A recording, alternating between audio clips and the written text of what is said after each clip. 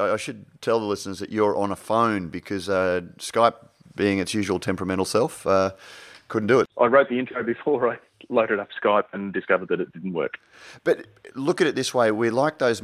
I don't know if you've got a Facebook feed full of these, motivational coaches and thought leaders at the moment who seem to be so busy and so important entrepreneuring that they have to record all of their thoughts streaming video from their car. So that's us, Prof. We're so busy that we can't stop. We just have to go about our beer day to bring this podcast to our good listeners. That's it. And maybe next time we could do when we do a road trip, we could actually do a road trip recording.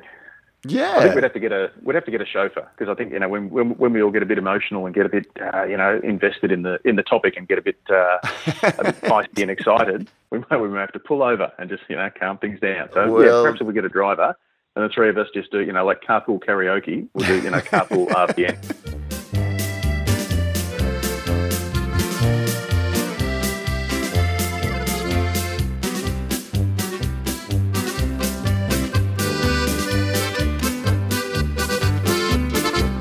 Thanks to Cryer Malt, there's a grain of truth in every beer. This is Radio Brews News. I'm your host, Pete Mitchum, and joining me through the magic of the interwebs and sharing all my personal details is the founding editor of Australian Brews News and the man responsible for almost every opinion piece regarding independent beer published this week in Australia, Matt Kierkegaard. G'day, Matt. G'day, Prof. Mate, you blew the podcasting budget on one bottle of beer this week. Oh, geez. You buy one bottle of beer. How was it? It was the most expensive bottle of beer on the night, almost. Almost. We'll come to that in news. But yeah, I thought that our generosity might have kick-started the rest and sort of thought, okay, a new bar has been set. And it wasn't until the very last bottle that our record for the highest price on the night was top. But we shall come to that. Now, listeners, our regular co-host James Atkinson is over in New Zealand covering the IBD conference, and sitting in for him this week is Fresh Air. We couldn't actually get somebody at short notice, so we're just going to go two-handed, double-fisted. Is that right, Matt? It'll just be you and I, Prof. That's it. And this week in news, we take a look at, in no particular order, Queensland announces a plan to look at planning a strategy to plan the creation of a strategy to plan for a craft beer strategy. The IBA unveils BewCon 2018. Craft beer, could it be the key to WA tourism success?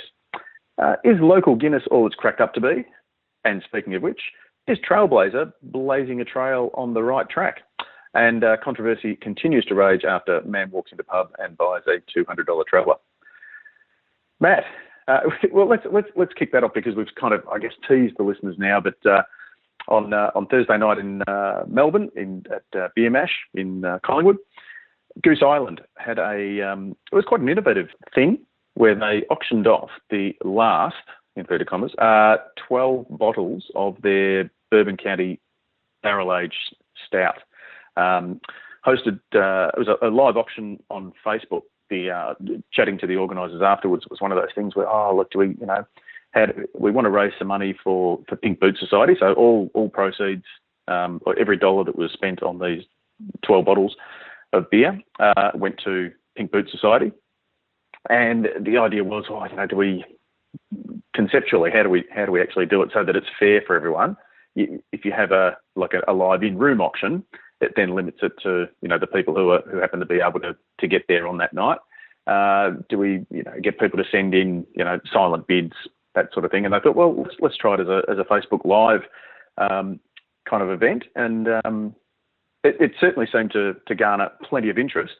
I think I was the only. There might have been one other bidder who was actually in the room, but certainly got a lot of interest, and $2,128. I think they raised for Pink Boots, and as you alluded to, Matt, yes, with permission, I did. I texted you before I did, because I was more than happy to have bought one, and then thought, maybe we can then use that to sort of promote Brews News, but also to show that we do support the industry that supports us. Absolutely. And look, mate, if you hadn't have texted me, I was watching the auction and would have bid on a bottle myself to give away to our listeners. So send us in your thoughts about any of the things that we talk about, and it doesn't have to be agreeing with us. As we said, beer is a conversation, and believe it or not, we're not always right. How about, just send in a card or a letter this week, an email, a text, and best letter wins. It's a triple prize. So not only do you get the 500ml bottle of Goose Island Bourbon County Stout, you also get a beautiful, it's quite a high quality trucker's cap and a wooden handled bottle opener as well. There you go. Fantastic cause. Pink Boots deserve support. $2,100 raised. Fantastic. Awesome. Couldn't go better. Big kudos to Goose Island and CUB and Anheuser-Busch for running the auction and creating awareness and creating $2,100 worth of donations for Pink Boots. The one thing about these things always is it's God, aren't we an altruistic bunch of people? When you look at the production, I presume Luke got paid a fee. I hope he got paid a fee. He hosted it very well. And, there was a lot of CUB staff there, and having produced the Charlie Bamforth Live, I know that putting something together like that costs a bit more than $2,000 to put on. There is always that little bit of me that thinks, wouldn't we be better off giving all of that money and then just sort of saying, hey, we made a donation to Pink Boots, than going through this whole rigmarole to raise significantly less than the promotion cost? Yes. There certainly was. There would have been half a dozen production staff and equal number of agency staff and Goose Island staff, manning the laptops and keeping an eye on contacting the winning bidders and monitoring social and all that sort of thing, as well as keeping the thing going. And there's somebody else who was sort of just keeping an eye on the countdown clock to make sure that the auction stayed at the 60 seconds and all that sort of thing. So yes, it was a cast of thousands crammed into the back of Beer Mash for sure. It was interesting being in the room, and I sort of parked myself behind the velvet rope, mainly because I was just trying to heckle Tiff and Luke to see if I could get them to stuff up on air, which they didn't. They were ultimate professionals, and well done to them. But it was just interesting seeing that. It really did create a bit of buzz, and just following it on my phone, looking at the comments and that sort of thing. There was obviously massive engagement. So I guess from a cost point of view, do they say, well, that's separate. That's building something. It's creating an event, getting a bit of excitement about beer going. For something that's an hour long, I mean, I was keeping an eye, and I think there were, judging by the numbers that were coming up on my screen, there was like 120 people on at any one time. So, I guess massive in that sense is a relative. And again, taking nothing away from it, because you need to try this stuff, and it's fantastic. But I always, I remember back to when VB used to do the Anzac Day, was it Anzac Day or Remembrance Day? Razor Glass. Razor Glass. Yeah, and it was one of the most beautiful visual campaigns that you can imagine. It was really nicely done. But then, they would donate $1 from each carton. So it was basically, well, we're going to spend, $1 million on a campaign, and then you have to go buy a carton of beer. We'll match it or anything like that. And I just can't help but sound snarky saying that, and that wasn't my intent, because it is awesome. But I always do, I look at, whenever I go along to a fundraising dinner, and people have, the wives have bought a new dress, or they've sort of got their hair done, and the blokes have sort of gone out and sort of, spent a lot of money, and you spend... Hired a penguin suit. Yep. Yeah, hired a penguin suit. And it's a $250 a head dinner for, something you could have gone out and spent, it would cost you $150 with all of the rigmarole. You end up, $20 per ticket goes to, I think, and I sort of think, well, wouldn't everyone be better off just giving the $250 than... Yeah, but then you miss out on the event.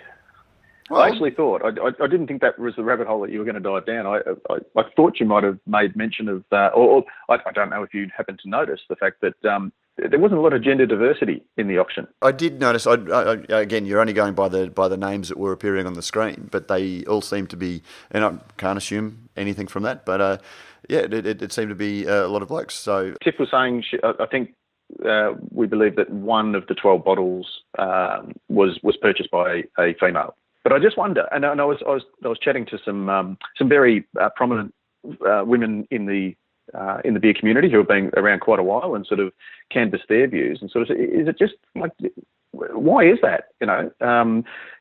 Is it, well, the charity's for us so we don't get involved in it, or is it just that women just don't tend to be that nerdy that they need to buy a bottle of beer? I think there's a lot. Part of the feedback was that there's that logic thing that I'm not paying that much for a beer. I can, yeah, some interesting feedback, and I'd just be interested to hear the listeners' views on why it was just a very male. I just wonder whether it was just a different format or a different auction, different product, or a different charity end game. Would women be involved in bidding for beer anyway? I don't know. I'd love to sort of get some thoughts on that one. We shall. This week, the IBA unveiled the artist formerly known as the Australian Craft Brewers Conference is to be called BrewCon. Is that are we jumping into the kind of Comic Con and all those sorts of things where it's just too long for the cool kids to say conference, so we just say con, which I think conjures up neg con conjures up negative connotations. But or is it just kind of getting into that zeitgeist, that the public, a bit of street cred, calling it BrewCon? I think it's pretty cool. What do you think? I think you might be overthinking this one, and I fully appreciate the irony of me saying that someone's overthinking something. It's just a snappy name. It's a marketing name. Australian Craft Brewers Conference, 2018, BrewCon. I can't think of another brewery conference it's called. You've got IBD, you've got all these things. BrewCon is something that will become associated with the Australian Independent Brewers Association Annual Brewers Conference. So it'll just be BrewCon 2018. Yeah, I think some of the positives, Matt, are that it takes the word craft out of it, and it takes away the emphasis on independent, and it's just brew as the catch-all kind of the general community in which we work and live and drink. Yeah, although then, you sort of think, well, does that mean that the larger brewers and some of the brewers that are owned by larger brewers these days are eligible? And I don't think so, given the awards are called the Indies. Yes, change the name from the Australian Craft Beer Awards to the Indies, or the Independent Beer Awards nickname the Indies, in the same way as, the Australian Television Awards are known as the Logies. Yeah. And again, is that how you read that? Yeah, look, I just think and it says what it is. It says who's involved, and it's just a nice, snappy term that when you sort of, it's just like, God, it takes so much time ordering a Pacific Ale. Could you just give me a pack ale, please? Nice, snappy shorthand. On that. We've discussed that. It's a soft C for a start, so it'll be a pass ale, which sounds like pass, so you wouldn't say it. And secondly, it's like, it's a Holden Statesman. It's not a Stato. Why not? You know what I mean? Like, there are some things you just don't cheapen by abbreviating them. Okay, Professor Pilsner. And while we're on the fucking subject, seriously, it's a Parma, not a Parmy or a Schnitty. All right, it's a Parma, Parmigiana. It's a shortened version of. Don't even get me started. Okay, anyway, BrewCon 2018, very exciting. Kim Jordan, founder of New Belgium, is going to be the keynote. Very early days yet for seeing exactly what's involved, but very, very, very exciting. It looks like Brews News will be there. You'll be there hosting, Prof, on stage, and James and I will be holding fort. Looks like we might even have a live recording booth in the Trade Expo. Oh, excellent. Cool, because we missed you. James and I missed you last year. We had to carry you. Had to do all the work ourselves. I know that. But no, like you say, it's difficult to justify, having us all there. And already got some comments from some people questioning that the three of us actually drove from Coolangatta Airport in the same car down to Byron. Oh, really? Week. What happens if there's too much of a risk. Yeah, that's right. We should fly separately and drive separately. Well, that was the thing last year. I didn't. Yeah, with it being in South Australia, the cost, which we have a pretty good coverage of the East Coast.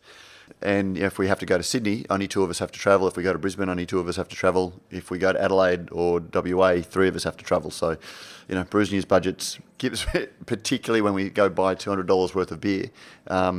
So, but we all will be there in Sydney. So very excited. Brewers. Sponsors. Send us a letter if you'd like to sponsor us, so that we can go to things like that. Well, yeah, and as I said in Beers of Conversation this week, you can support the show with sponsorship. There'll be a link in the show notes to make a one-off donation or a regular small donation if you like what we do. And for the most part, that's going to paying for our producer Joe, who I'm sure you'll appreciate. Has been doing a tremendous job of lifting the production quality of the beer. And the thing that you won't realise is how much of my rant... Just how much shit she cuts out. Yes.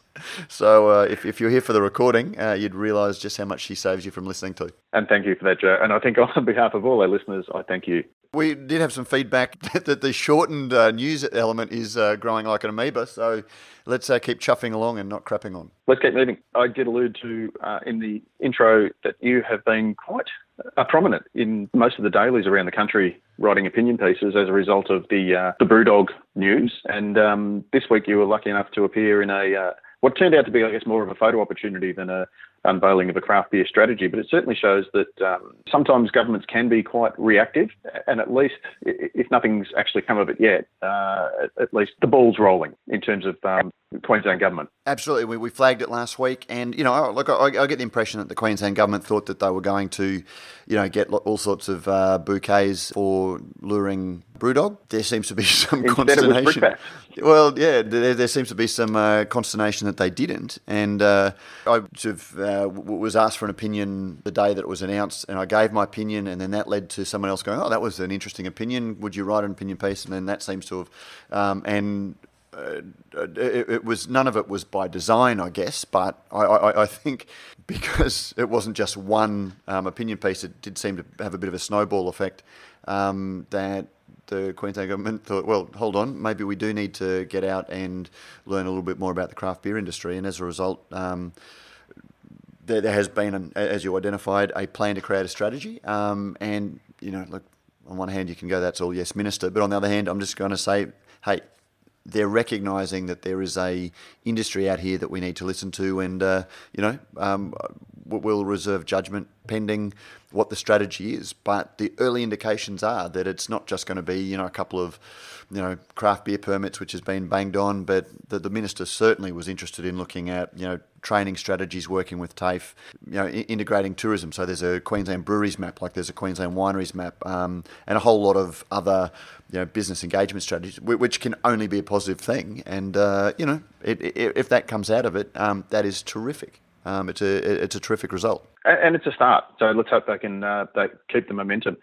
In similar news, craft beer could be the key to WA tourism success. So obviously, the word's getting out that hang on, there might actually be something in this. Do you think it's the economic factor? So the numbers sort of being thrown around at the moment, that for every one person employed by a big brewery, 10 are employed by the small independent breweries. Do you think that message is getting out, and tourism ministries are sort of looking at, okay, well, how do we foster this? How do we, get some leverage off it? Yeah, look, and it's a really insightful. That's a great thing, and I think it might even be higher than that, Prof. I think the IBA, and I think for every 0.5 of a job is created per million litres of brewed by the big guys, and I think it might even be 20 jobs created per million litres in the craft beer industry. So that's almost a multiple of 40 times the jobs. And, over the 15, 20 years I've been watching the industry, or, at least had a better understanding of the industry than the average punter. There's always been chats around excise and things like that. There have always been attempts to tell breweries stories. But there really does seem to be now, a realisation that, we need to tell our story in a way that governments listen to. And as we've seen more and more breweries open, that's becoming easier, because another opinion piece I wrote was looking at, wine has been very good at lobbying itself. And there's a perception around wine that is all misty mornings and urban sophisticates clinking Riedel stemware.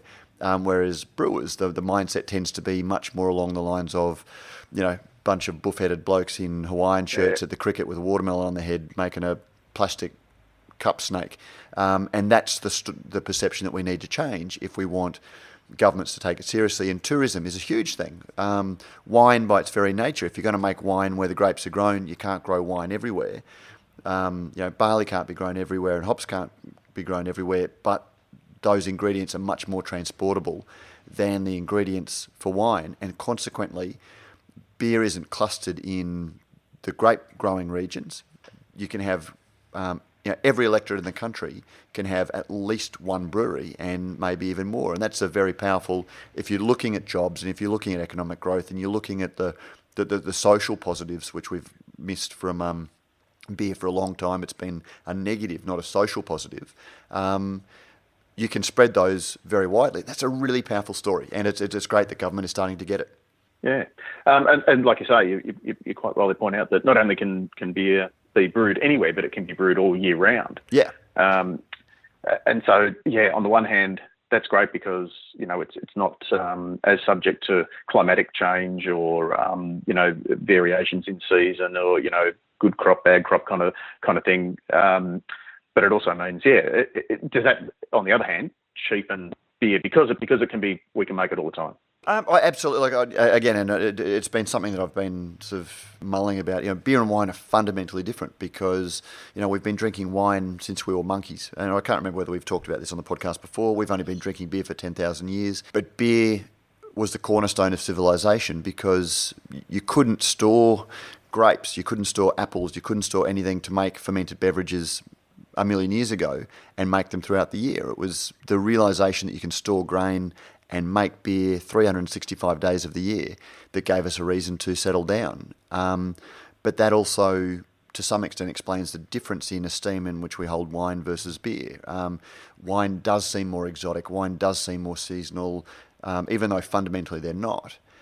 Beer is much more of a daily thing. And but that doesn't mean that we can't still tell the story. Whilst beer is much more of a day-to-day drink, the businesses behind it still have the same story to tell as wine, and I think we're getting better at telling that story. Yeah, James Atkinson told a very good story on Australian Brews News this week. Is the local Guinness all that it's cracked up to be? Yeah, great yarn. I mean, I saw Ale of a Time, Luke Robertson posted a post, and St. Patrick's Day. It's one of those things about publishing. You want to capitalise on the interest in something, and so in the week leading up to St. Pat's Day, everyone wants to write about Guinness. And James went back to our chat with Cassie O'Neill, who's a lovely Irish lass who swore black and blue that it doesn't taste and she finds undrinkable here, to provide a account of you. On that, Matt, I've just been rereading Pete Brown's A Man Walks Into a Pub, and just reading the bit about, coincidentally, on the plane to Byron, reading the section about Dublin and Guinness, and because he went over there for St. Paddy's Day, ostensibly to look at different beer culture around the world, and spoke about how like the second largest market for Guinness and their biggest brewery outside of St. James's Gate is Nigeria, but it's brewed quite differently. Well, it uses sorghum from memory, doesn't it? Yeah, I think, and there's lots of other things about how Guinness got its original taste, and trying to save money because unmalted barley wasn't taxed, and so that's why Guinness was made with unmalted barley, and all sorts of stories around it. It actually is different. It's brewed deliberately to be different. Was the impression that I was under, and Pete Brown sort of confirmed for me. So it always amazes me when people say, "Oh, it's not the same." Well, no, it's not, because if you're in the bar in Dublin and you're surrounded by the crack and it's just all happening there, that's obviously going to be a different experience to you sitting there and trying to, drink a Guinness on your own at home and identify the flavour profile and that sort of thing. It's the Bintang effect. Yeah, well, mate, and I don't want to shit can it in any way, but I have zero interest in Guinness because every time, you hear all of these things from, brewers, because it's moved around from, brewing house to, whoever's done the local brewing for them. It's moved around and everyone tells a slightly different story. And, there's an essence that's imported from Guinness and then they make a local lager and they just put the essence in. And when you speak to the brewers from Guinness or the Guinness ambassador, they swear black and blue one thing. And in a way that's very marketing. You know you're being sold a pitch, and if you can't get to the truth of the story, and then you hear something like that, I'd always heard that the Nigerian Guinness was made, using, rather than import the malts, they make the beer on, a high sorghum, which adds to the creaminess, and so it's one of the most, and it's a higher alcohol and all of these things. It's really hard to nail down the truth. And I've got zero interest in perpetuating nonsense. If there are very good reasons why it's made locally here and that you would do things the way you do it. But unless you're going to be honest about the story, I've got zero interest in just becoming a brand shill for it. But that said, and last week I received a book that I haven't had a chance to read. It's a beautiful looking book from a New Zealand fellow called Rod Smith, and it's called Guinness Down Under, The Famous Brew and the Family Come to Australia and New Zealand. And it does have a couple of testimonials on the back. There have been a number of books written about the Guinnesses and the brewery, but to date no one has covered the antipodes. This volume admirably fills that gap. Edward Guinness, CVO. And John Harvey, who is a former technical brewer at South Australian Brewery and a real industry stalwart and probably not known to most of our listeners, but a real legend.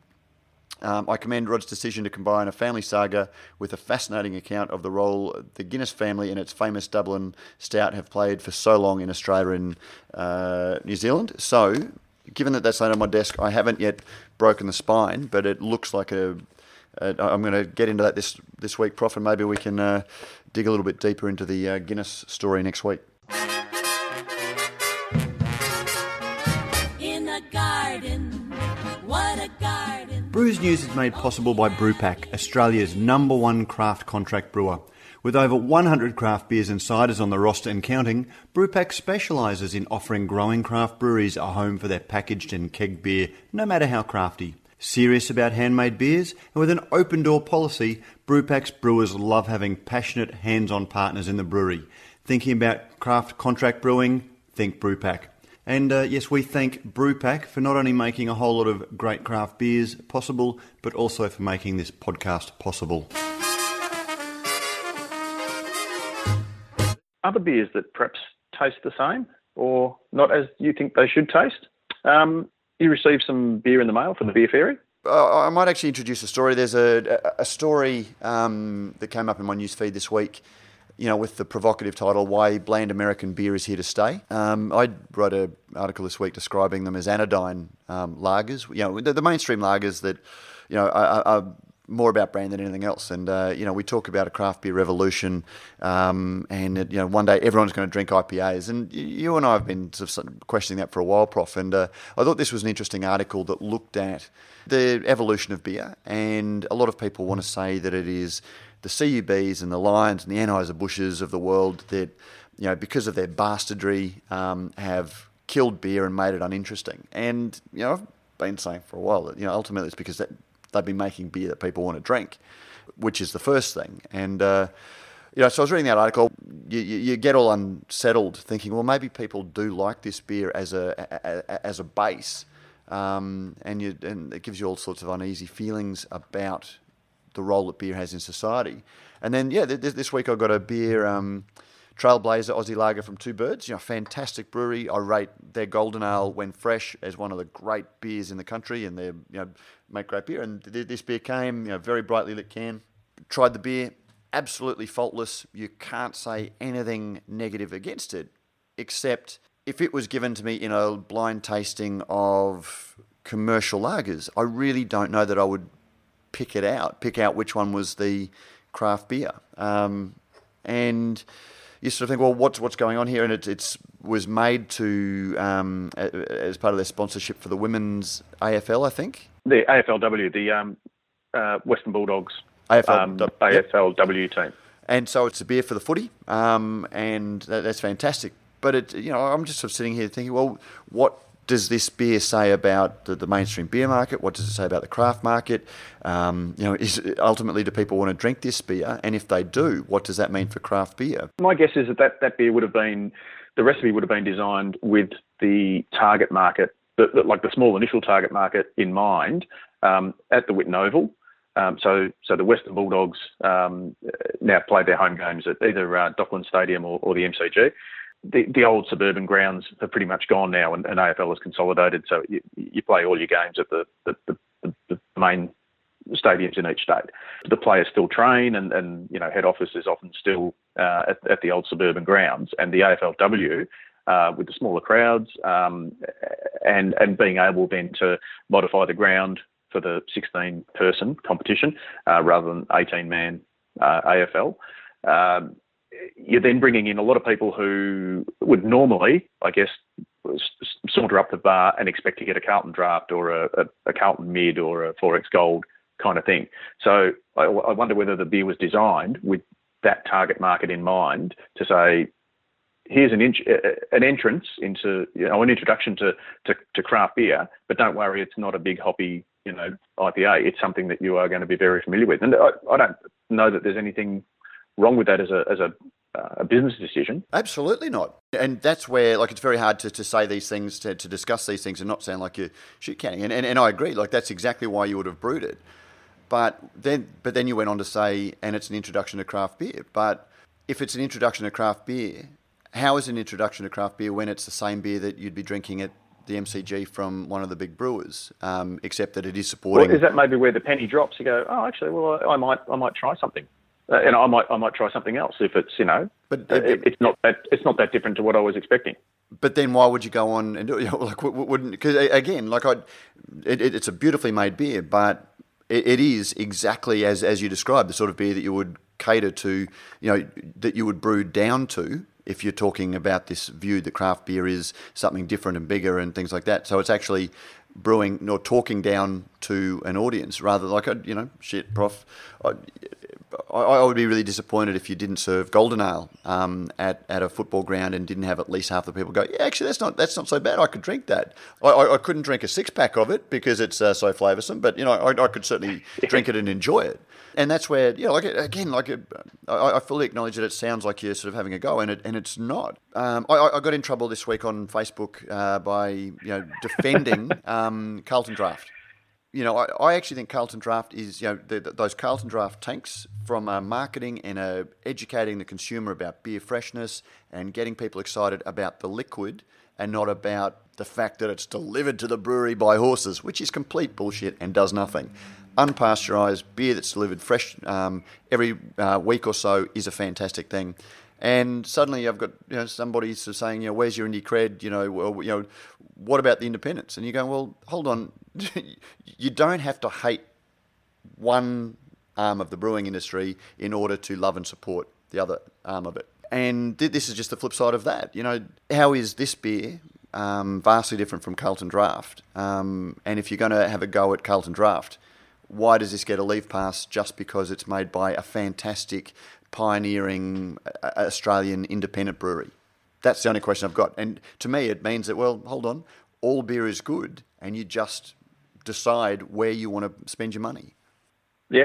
Yeah, no, I see your point, and I encourage our listeners to, if you have a counter opinion, let us know. Join in, because this is a topic that I'm really, really interested in getting opinions for. And maybe this is where we can sort of incentivise people with that bottle of Bourbon County Stout that cost us $200.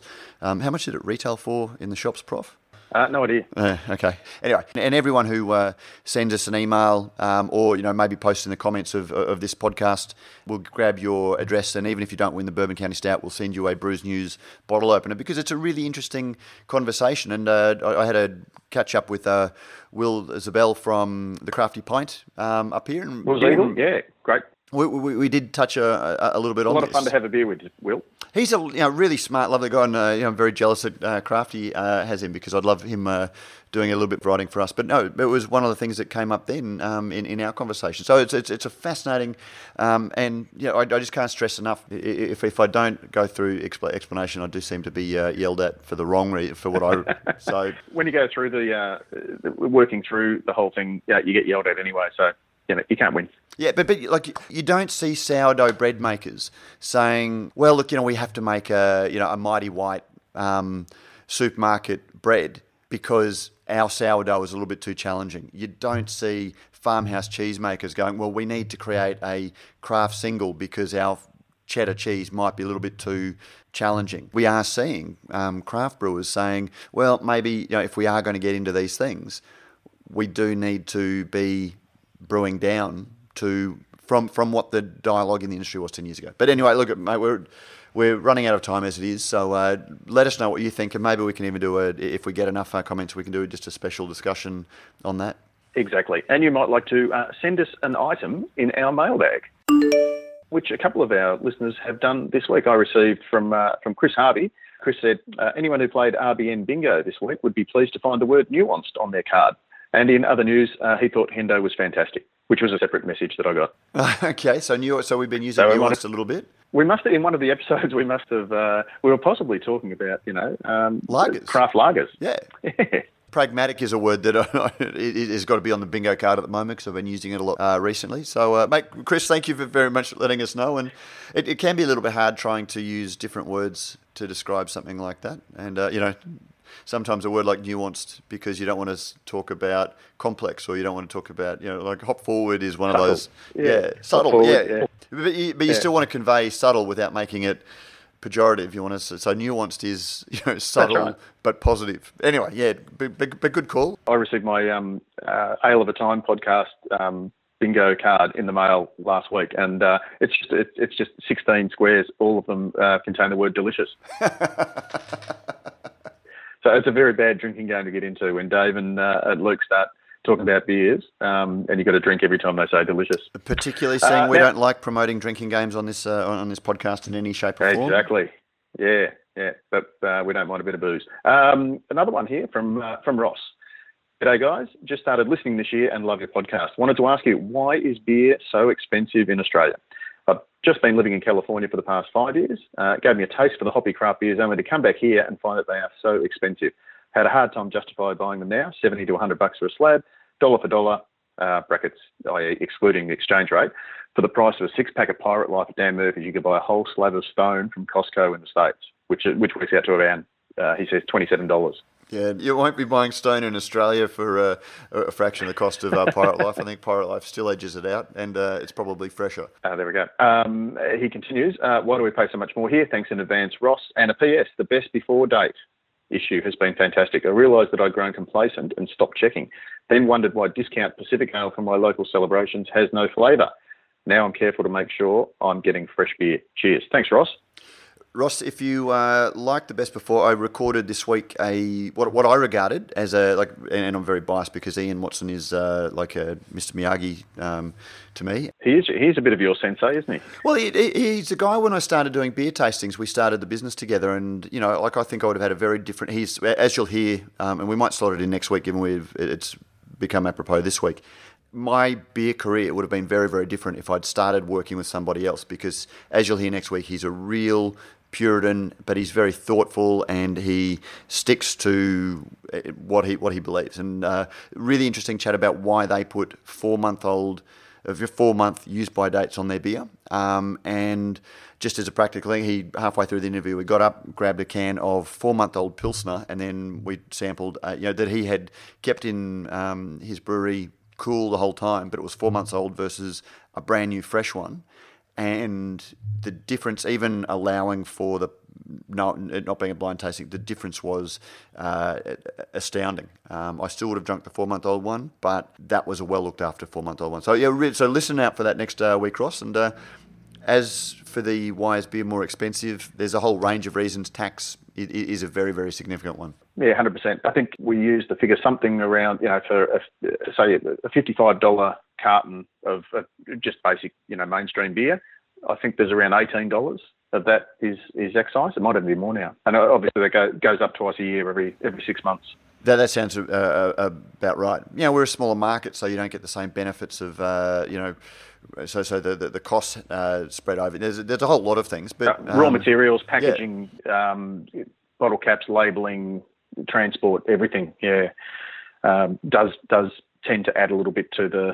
and I guess too, in the States, because there's so much competition, is it just that, we've got to work out how to make our beer cheaper? I don't know whether it's, smaller margins, higher volumes that they work on. When you've got, 340 odd million population, and the number of beer drinkers within that, whereas we're looking at just under 25 and the percentage of beer drinkers in that. It's a much smaller base to work from. Mate, I'll just sort of look at the price of coffee in Brisbane versus the price of coffee in Melbourne. There's like a 25% difference in coffee prices. And what do you pay? What do you pay for a flat white in Brisbane? Probably around about $4.55, $4 to $5 depending on the size and the venue and that sort of thing. So yeah, so you and a lot of that's got to do.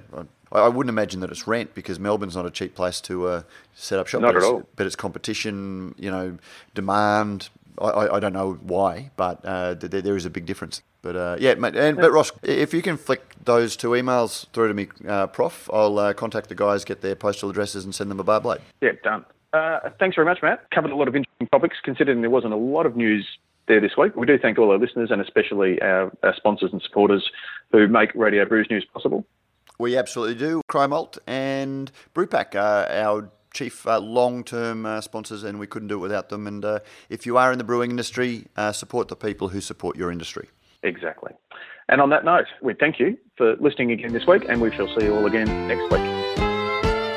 Roll out the barrel, we'll have a barrel of fun. Roll out the barrel, we've got the blues on the run. Sing boom terrera, sing out a song of good cheer. Now's the time to roll the barrel, all the gang's all here. And we're out.